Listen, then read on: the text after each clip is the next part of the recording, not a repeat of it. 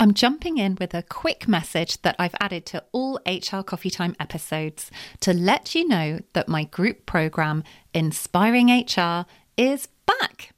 In case you haven't heard of it before, it's an intensive 6-week program for mid and senior level HR and people professionals. So if you're an HR business partner, HR manager, head of HR or HR director, or the people equivalent, so a people business partner, people manager, head of people or people director, and you'd like to build your confidence, your credibility and your impact at work, Inspiring HR could be perfect for you. We get started on Wednesday, the 5th of June, 2024, when we'll be meeting up over Zoom for 2 hours every week. The group sessions are a blend of group coaching, training and facilitation. They're supportive, encouraging and practical, and each week has a slightly different focus. So in week 1, we look at setting yourself up for success. Week 2 is about boosting your confidence. Week 3 focuses on being strategic in your role. Week 4 is all about building key relationships. Week 5 takes a deep dive into influencing at a senior level, and the final week looks at planning for the future. There's a link with the full details in the show notes for you, or you can learn more by going to my website, Bright Sky Career Coaching, clicking on Services, and then clicking on Inspiring HR Group Programme. I would love to have you join us and to get to know you throughout the programme. But if you have any questions about Inspiring HR at all, please feel free to ask by getting in touch through the website, and I would be very happy to answer them for you.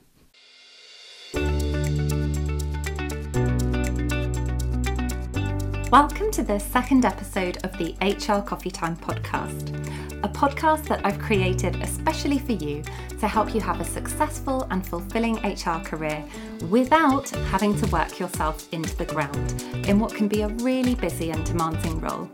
I'm your host, Faye Wallace, and it is wonderful to have you here listening. If we haven't met before, I'm a career coach and an outplacement specialist with a background in HR, and I'm also the founder of Bright Sky Career Coaching.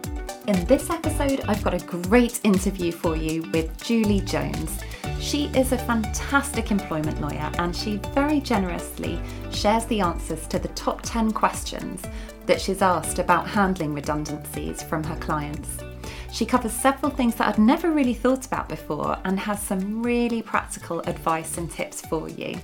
So if you have redundancies for the business looming, this episode is going to be a big help.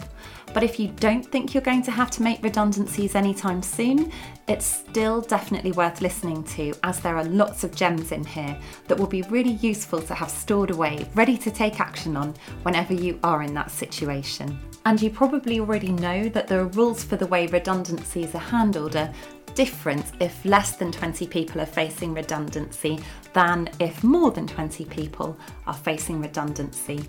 So Julie and I thought it would just be way too much information to cram into one episode if we tried to cover off both types.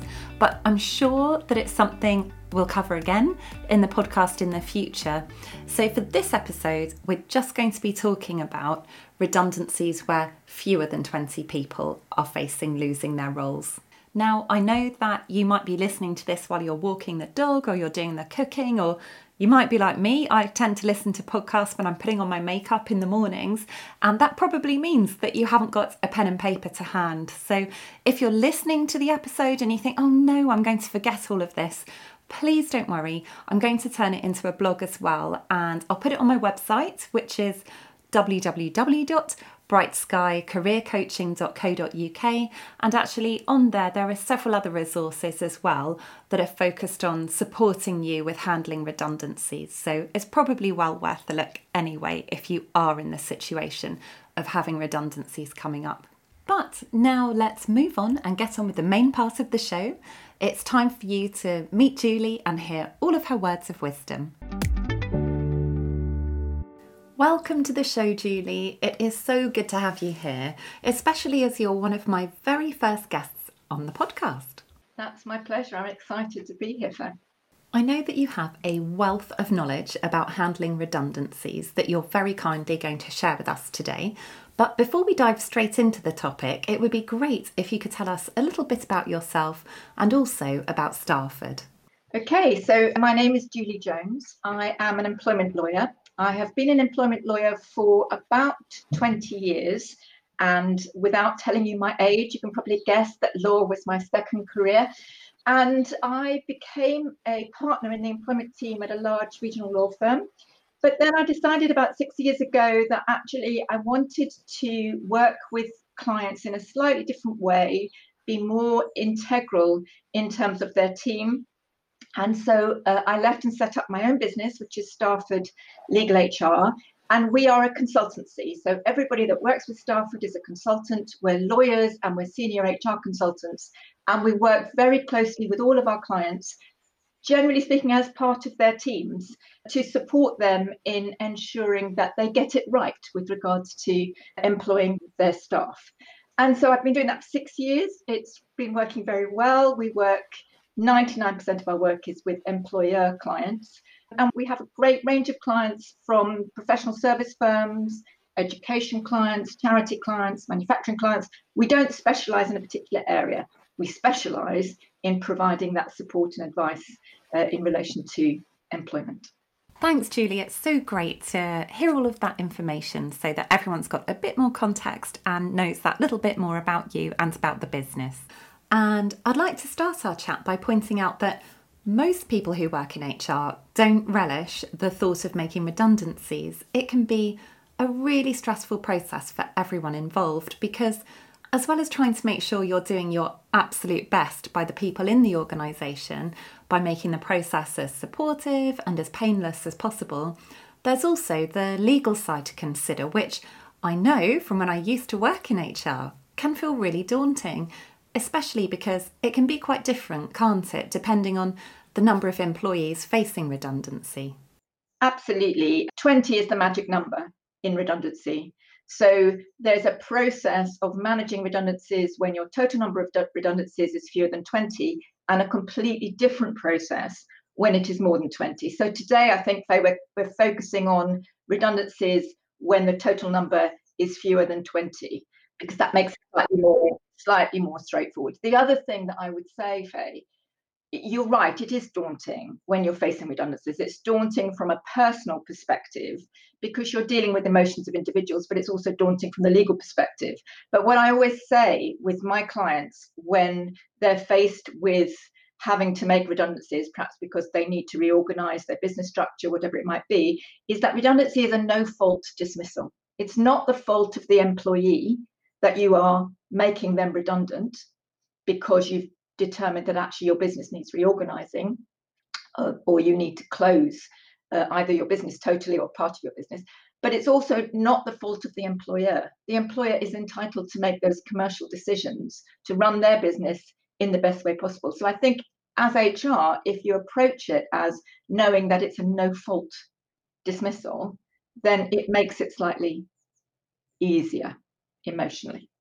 I totally agree. I think it's so important to try and think of ways to make this easier emotionally on everybody. And it's one of the reasons that I really like your work and speaking to you about these things, Julie, because you're not just coming at it from this is a black and white legal, you've got to do this correctly from in the eyes of the law's perspective. You do also care about the people that you're speaking to and helping, and want to make sure everything's approached in a compassionate way as well. I do. And also because, as I said earlier, law is my second career.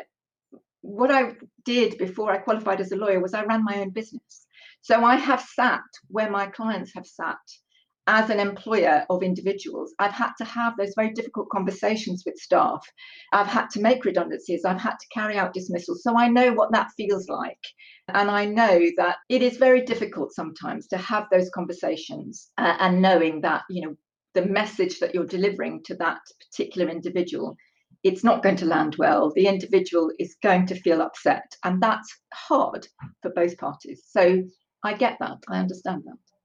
And so, building on this idea of it being hard, let's move on to the questions around the legal side of handling redundancies.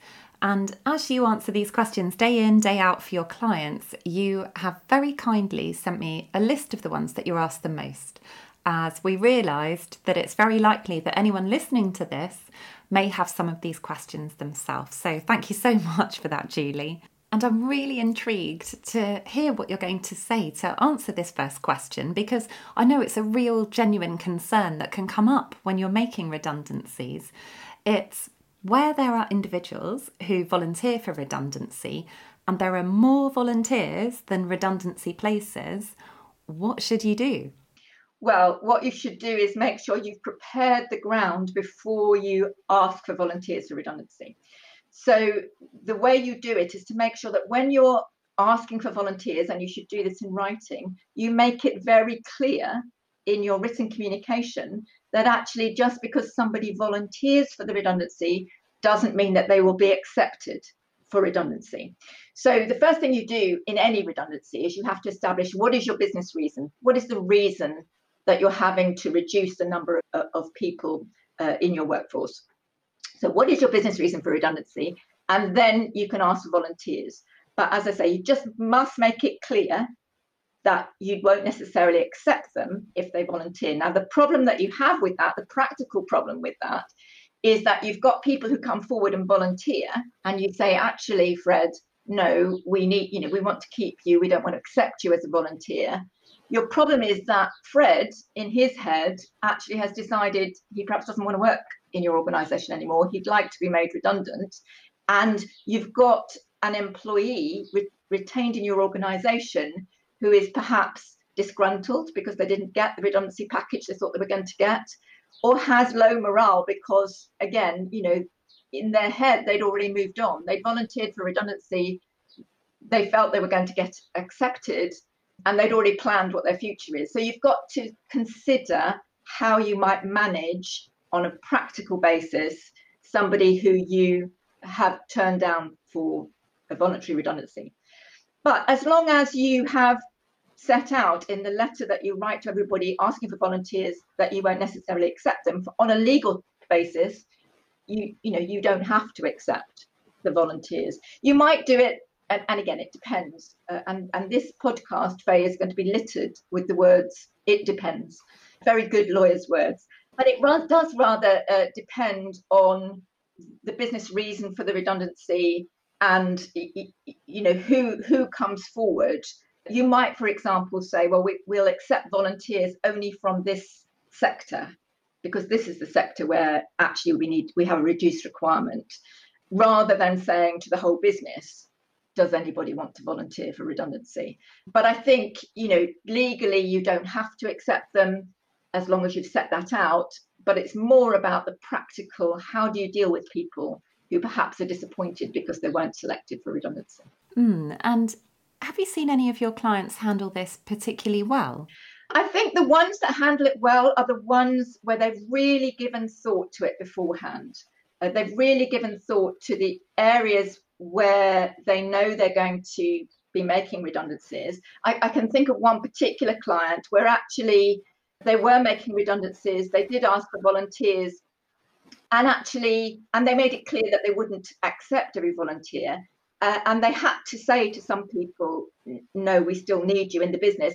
And what they did was they did some team building with them, which really helped them, I think, to value the fact that the employer needed to keep them, but also wanted to keep them in the business. And that team building really built the morale back up again. Yes, I think that's probably good practice whenever an organisation's been through a significant change, and particularly with redundancies, because a lot of people will be feeling disheartened afterwards. Even the ones, I think that's what can be underestimated, even the people who have kept their jobs can be feeling upset and disengaged. Absolutely. It's very disruptive in the workplace to carry out any redundancies. People then start to feel vulnerable and concerned about their jobs. And, at the moment, with the pandemic, with furlough, with all of those things, people are feeling vulnerable anyway. So, yes, I think, that sort of team building, coaching, those sort of tools that you can offer to your workforce are fabulous. Yes, there are so many brilliant team building activities that you can do or arrange nowadays. At Bright Sky, we started offering a team building day or morning this year, which uses DISC, a personality profiling tool that helps everyone in the team to understand each other better and feel closer as a team. But there are so many other things that you can try as well. And instead of me talking about that in too much detail, let's move on to the next question, which is, where you have compulsory redundancies, can you have a selection pool of one? Well, again, I'll give you the short answer, which is yes, you can. You do have to be very careful, however, because somebody that's got 2 years' service as an employee has the right to bring a claim for unfair dismissal. And when a tribunal is assessing whether or not a dismissal is fair or unfair, they will look at what was the reason, the fair reason for dismissal the employer relied on. And as I said before, that's it's really important to get that reason right. There are 5 fair reasons: conduct, capability, redundancy, illegality, and then a sort of catch-all, which is some other substantial reason. So first of all, the tribunal will look at the reason, and if they're satisfied that redundancy was the reason, they will then go on to look at, was it reasonable in all of the circumstances for the employer to make that particular employee redundant? And they'll look at the redundancy process that is gone through. And they'll say, well, is it reasonable? Was the dismissal a reasonable response for a reasonable employer in this sector? So when they're looking at the process, they will look at, well, what was the selection pool here? And so was it reasonable to just have a pool of one? Now, there is plenty of case law to say a pool of one may well be reasonable. So, for example, there was a case where there were a number of export managers working for a particular company, and each export manager had a country sector that they were responsible for, country or an area that they were responsible for. One of these 8 areas no longer worked with the company, so they were no longer exporting to that area. The business decided that the export manager working with that area was in a pool of one and should therefore be made redundant. Now, the employment tribunal said no, that the pool for selection should have been all 8 export managers, because they all had interchangeable skills. Exporting to South America was the same as exporting to Europe or exporting to the Far East. So the tribunal said no.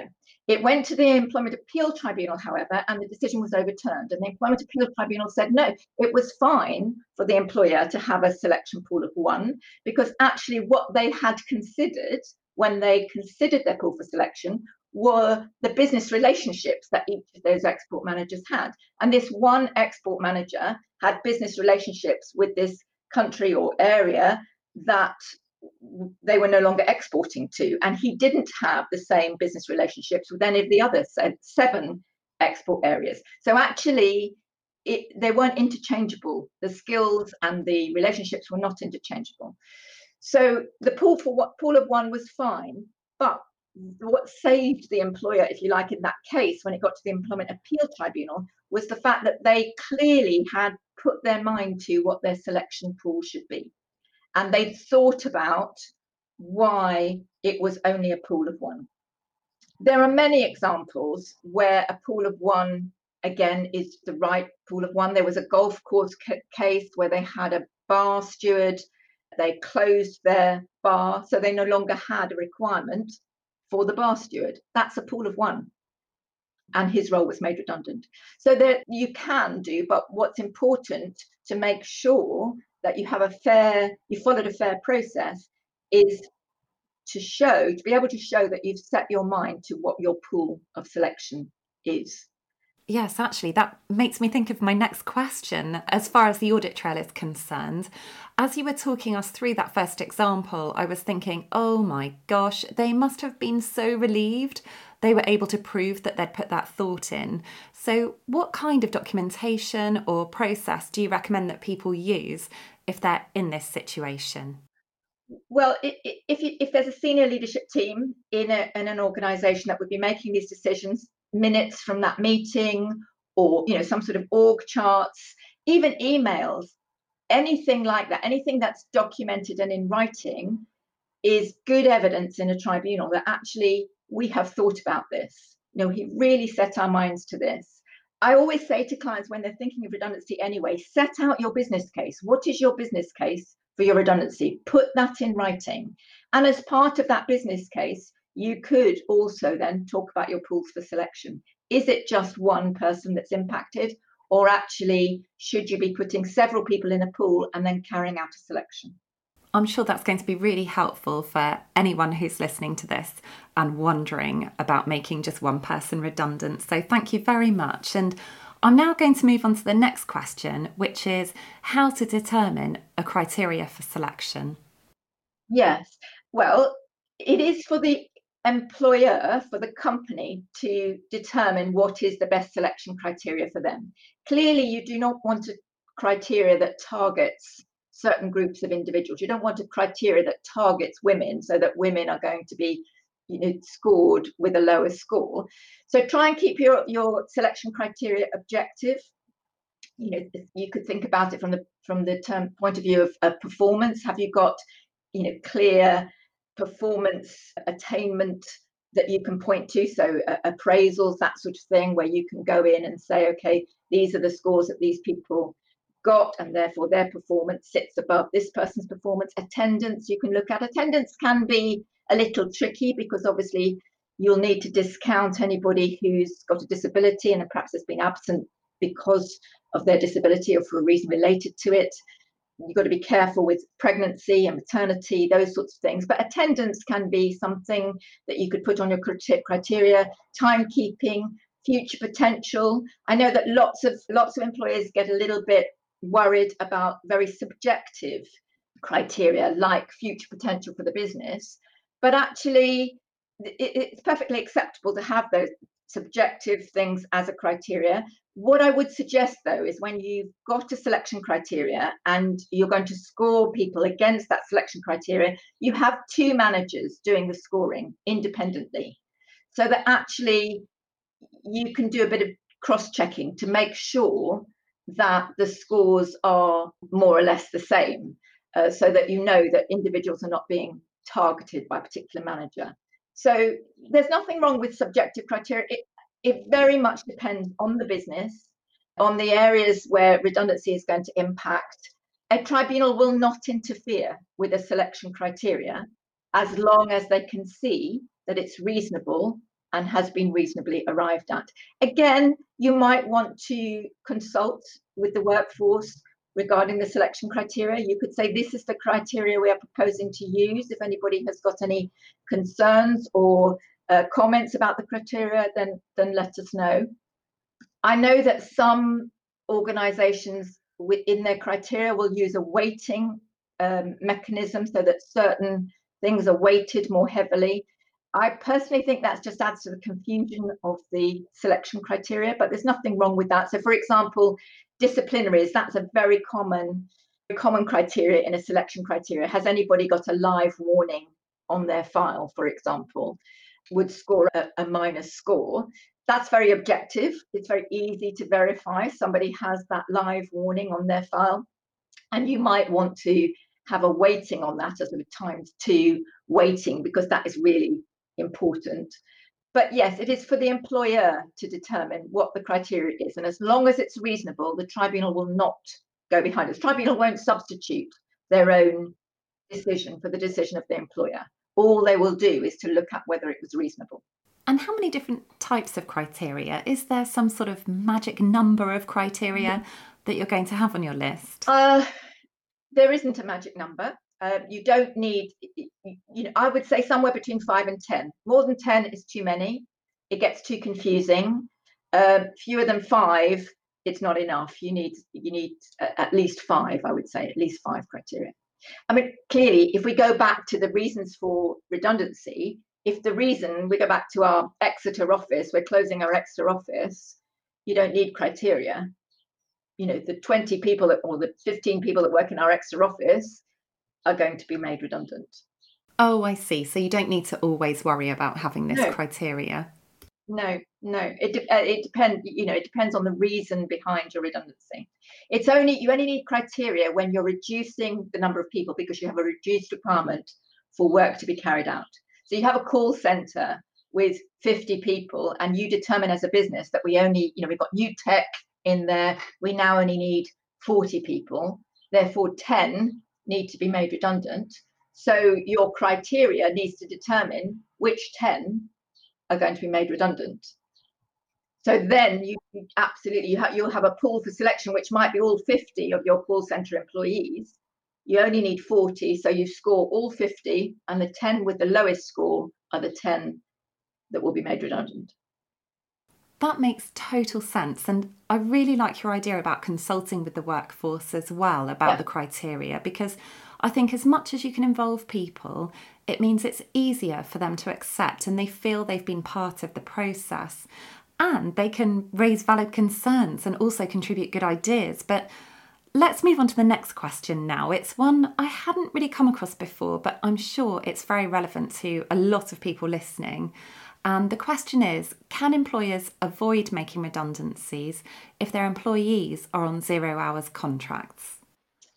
Well, it's an interesting question. It's something that came up quite a lot last year with employees working in hospitality. Because though employees working in a particularly front of house hospitality are often on 0 hours contracts, because they might do 15 hours one week, they might do 30 hours the next week, they might do no hours the week afterwards.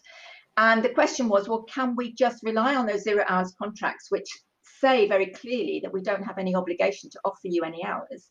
Can we rely on those? And there is no reason that you can't rely on those unless the reality of the employment relationship doesn't reflect that 0 hours contract. So if you have a 0 hours contract and it's a genuine 0 hours contract, meaning that hours fluctuate week on week, sometimes the individual gets no hours, sometimes they get 20 hours, then absolutely you can rely on that 0 hours contract to say, actually, we've got no more hours to offer you. We've got no hours to offer you. It might be weeks, it might be months until we can offer you any more hours.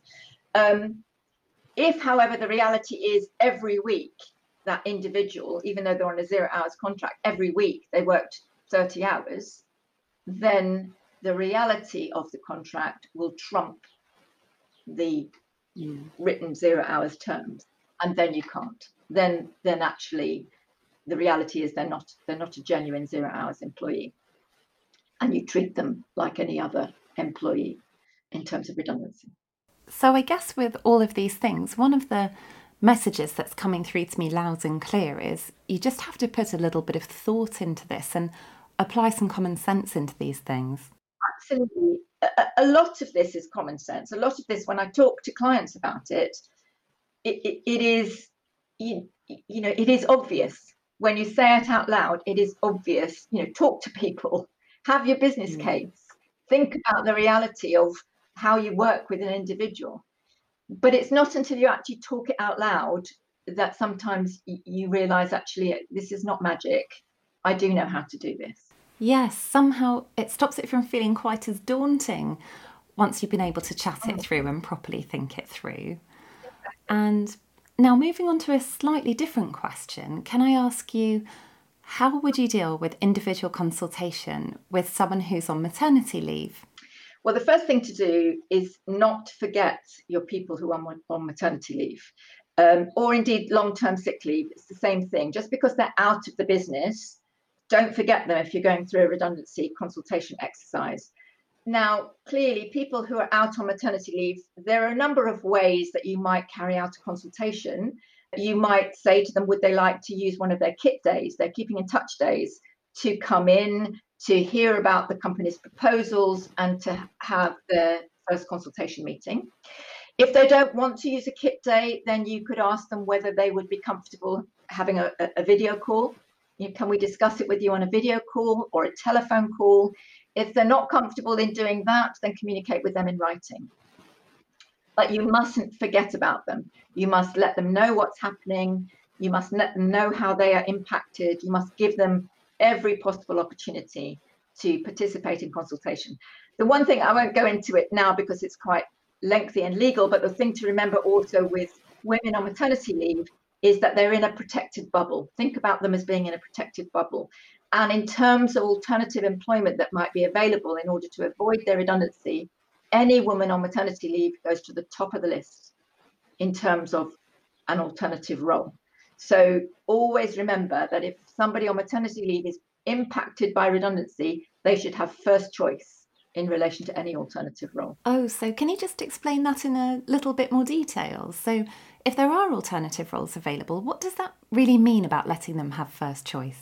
Well, if there are alternative roles that are available that might avoid redundancy, if the woman on maternity leave has the skills to do that role, she shouldn't be asked to go through any form of competitive selection to be appointed to that role. She should go, as I say, at the top of the list and be placed into that role in preference to anybody else.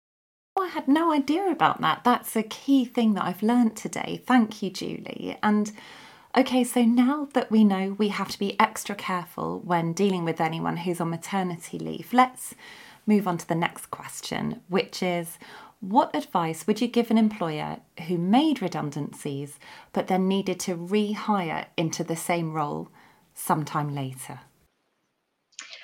Well, again, I would say that an employment tribunal would not expect a business to have a crystal ball. So if you've made redundancies because you have a reduced requirement for employees to carry out work of a particular kind, but then 6 months later, actually the requirement for that work has increased and you need to hire staff, a tribunal would not criticise you for that because you didn't know that that was going to happen. Clearly, if you did know that was going to happen and you went ahead with the redundancies anyway, perhaps because you had underperforming team and you thought, well, redundancy is the easiest way to get rid of these people and then I can re-employ, the tribunal would be very unsympathetic to that argument. But, if you genuinely didn't know that business was going to pick up, then you can re-employ.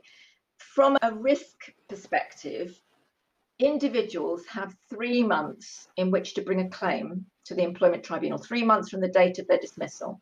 It's slightly elongated now because of ACAS early conciliation, but essentially, if you're dismissed on the 1st of January, you have until the 31st of April to bring your claim at the tribunal.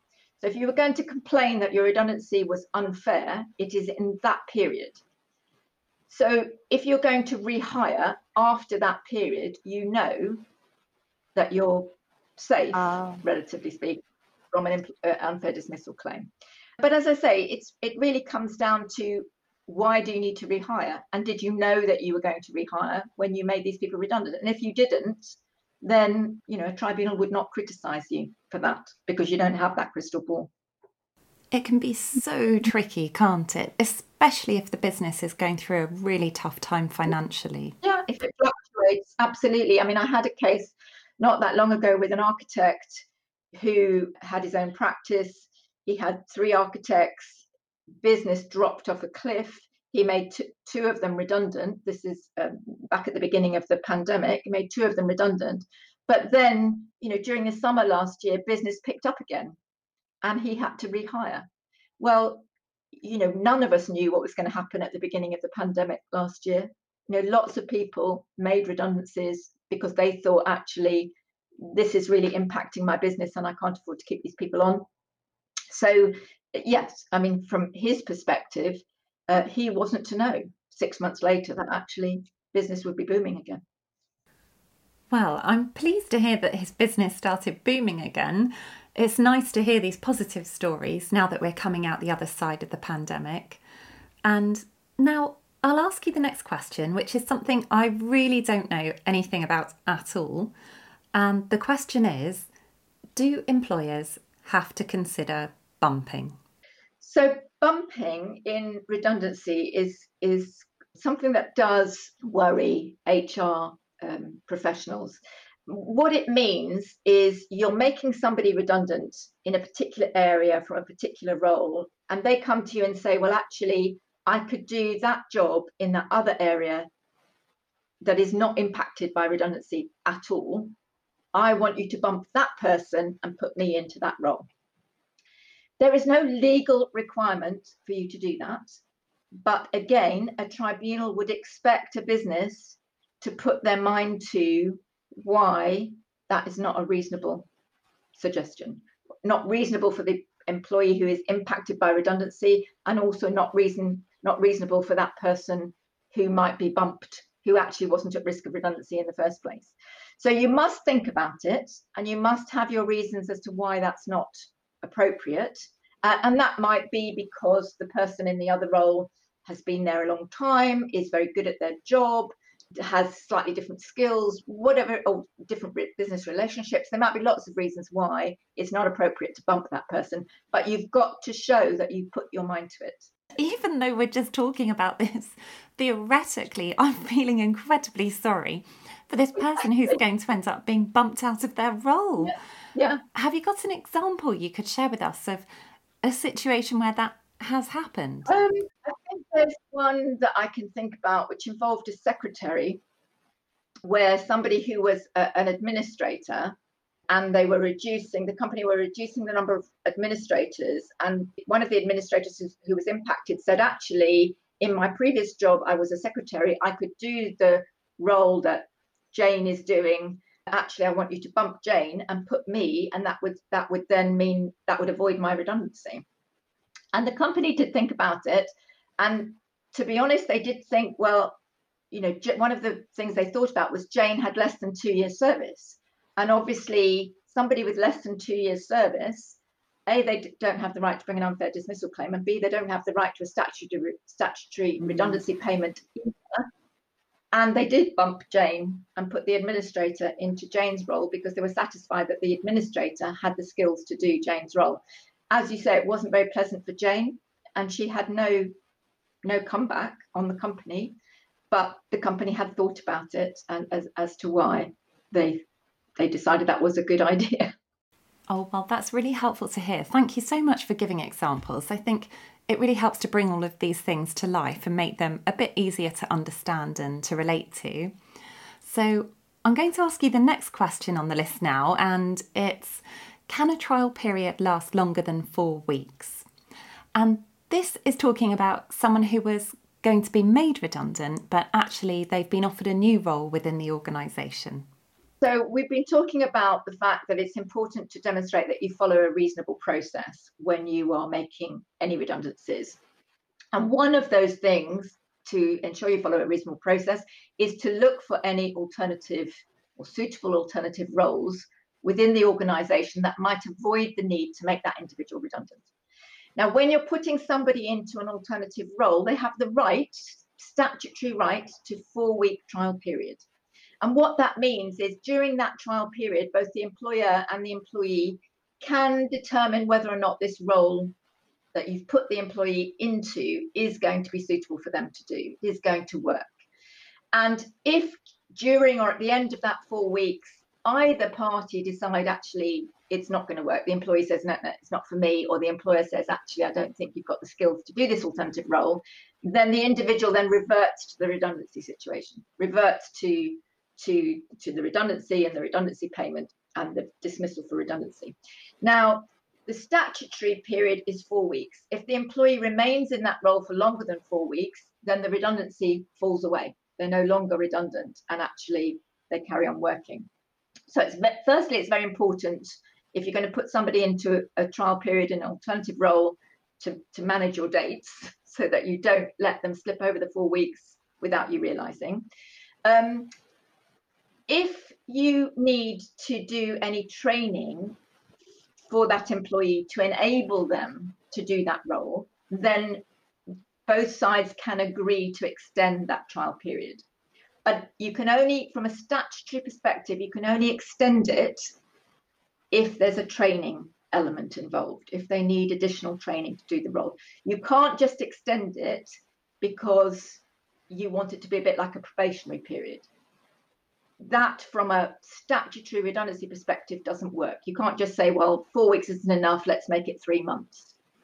That doesn't work, because once they've gone over the 4 weeks, as I said, the redundancy falls away.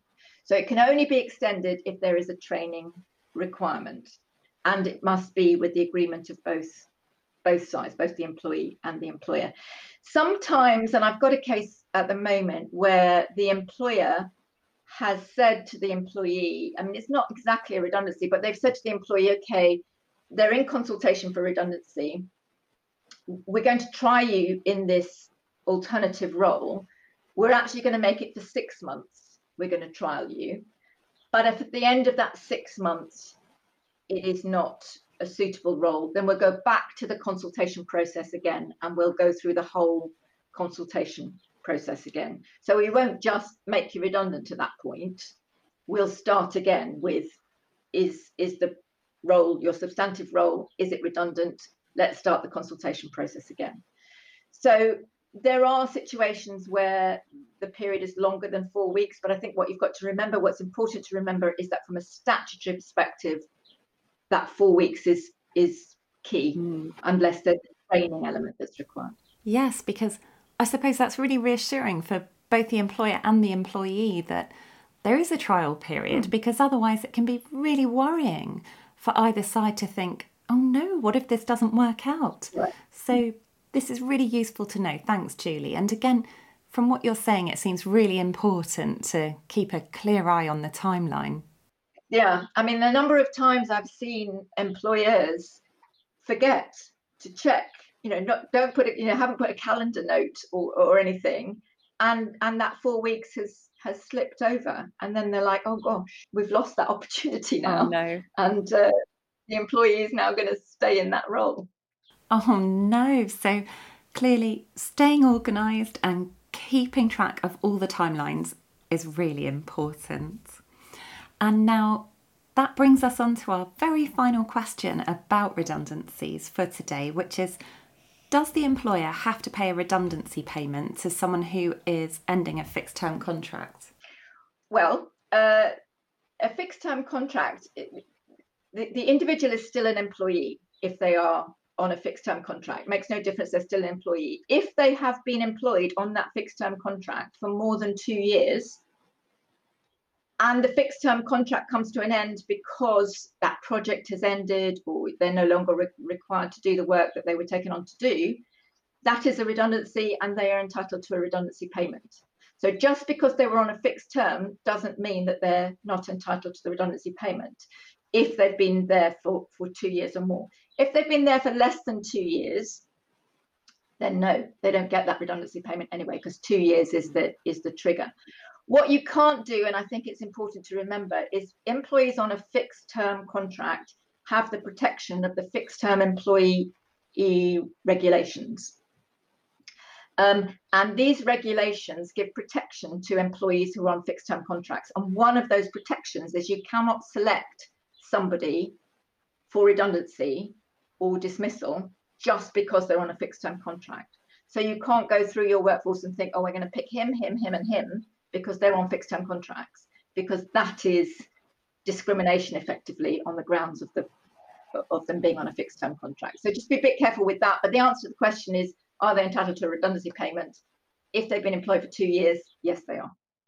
Well, I can't believe how much value you have just provided. Thank you so much. I know that I have learned a huge amount, and I'm sure that anyone listening will be feeling exactly the same way. So if after listening to you dispensing all of this wisdom and knowledge, someone thinks, oh, I'd really like to get in touch with Julie or to learn more about your business, Starford, what's the best way of them doing that? Well, probably the best way is to drop me an email. So that's julie.jones@starfordlegalhr.com. That's the easiest way. That will definitely find me. Or you can go and look at our website, which is starford.co.uk, www.starford.co.uk. So either of those two ways is the easiest way. One of the things that we're very proud of at Starford, and obviously, as I said at the start, we have a number of employment lawyers who work with us as consultants and a number of senior HR consultants. But one of the things we're really proud about is our responsiveness to clients. And I know that when I was a partner in my previous law firm, that used to come up time and time again in the feedback surveys, was responsiveness. That's something that clients have at the top of their list when they are interacting with any lawyer, is they want a response. Even if the response is, I've got your email, I will get back to you. It might be later today or it might be tomorrow morning. Don't just leave them there hanging. And one thing I say to all of our consultants is always respond quickly to whoever's contacting you, even if it's to say, I'll give you a response or I'll call you tomorrow. So we will always respond, and we will always respond quickly. And I can concur that is completely true, because I know whenever I email you, I think you are the quickest person I know to reply to me. And so how about LinkedIn? Are you happy for people to connect with you on LinkedIn as well? Oh, God, yes, absolutely. No, absolutely. They can always find me on LinkedIn. Brilliant, that's great. Thanks, Julie. So now everyone knows how they can get in touch with you. And I have one final thing I'd like to ask you. I've decided that I'm going to ask all of my guests this, and then I'll see if I keep it in or not. But the idea is for you to share what your top book recommendation would be, a non-fiction one rather than a fiction one. Yeah. Well, this is not a book about employment law or about HR. Actually, it's a book by Rory Sutherland, and it's called Alchemy, The Surprising Power of Ideas That Don't Make Sense. It's that fascinating area of human behavior and behavioral economics. And one of the things during the pandemic, for example, that I found fascinating was people's behaviors when they're put into certain situations, and how you can nudge. I mean, it's quite scary, but how those behaviors can be nudged by messages that are put out there, perhaps by government, perhaps by companies, perhaps by scientists, how those behaviors can be nudged. And so, yes, Rory Sutherland, fantastic, very easy read, fascinating book, fascinating man, actually. Ooh, I'm going to have to put that on my reading list. I have a huge pile of books that I'm trying to make my way through at the moment, so I'll have to make sure that I add that one to it too. Yeah, I've read it twice. Oh, well, that's always a sign for a good book, isn't it? And that brings us to the end of our chat together today. So thank you again, Julie. It has been wonderful having you on the show, and I hope to be able to see you again soon. And that brings us to the end of this episode. If you enjoyed it, please do rate and review the show on Apple Podcasts for me. I'll be hugely grateful. And one last thing to mention is that I have quite a few other resources on my website about supporting staff through redundancies, because it's a topic I'm asked about a lot when I'm booked to provide outplacement support. If you'd like to track down the other resources, just head over to the website, which is brightskycareercoaching.co.uk, and I'll also put the links to the resources in the show notes of this episode for you. Thank you so much, and goodbye for now.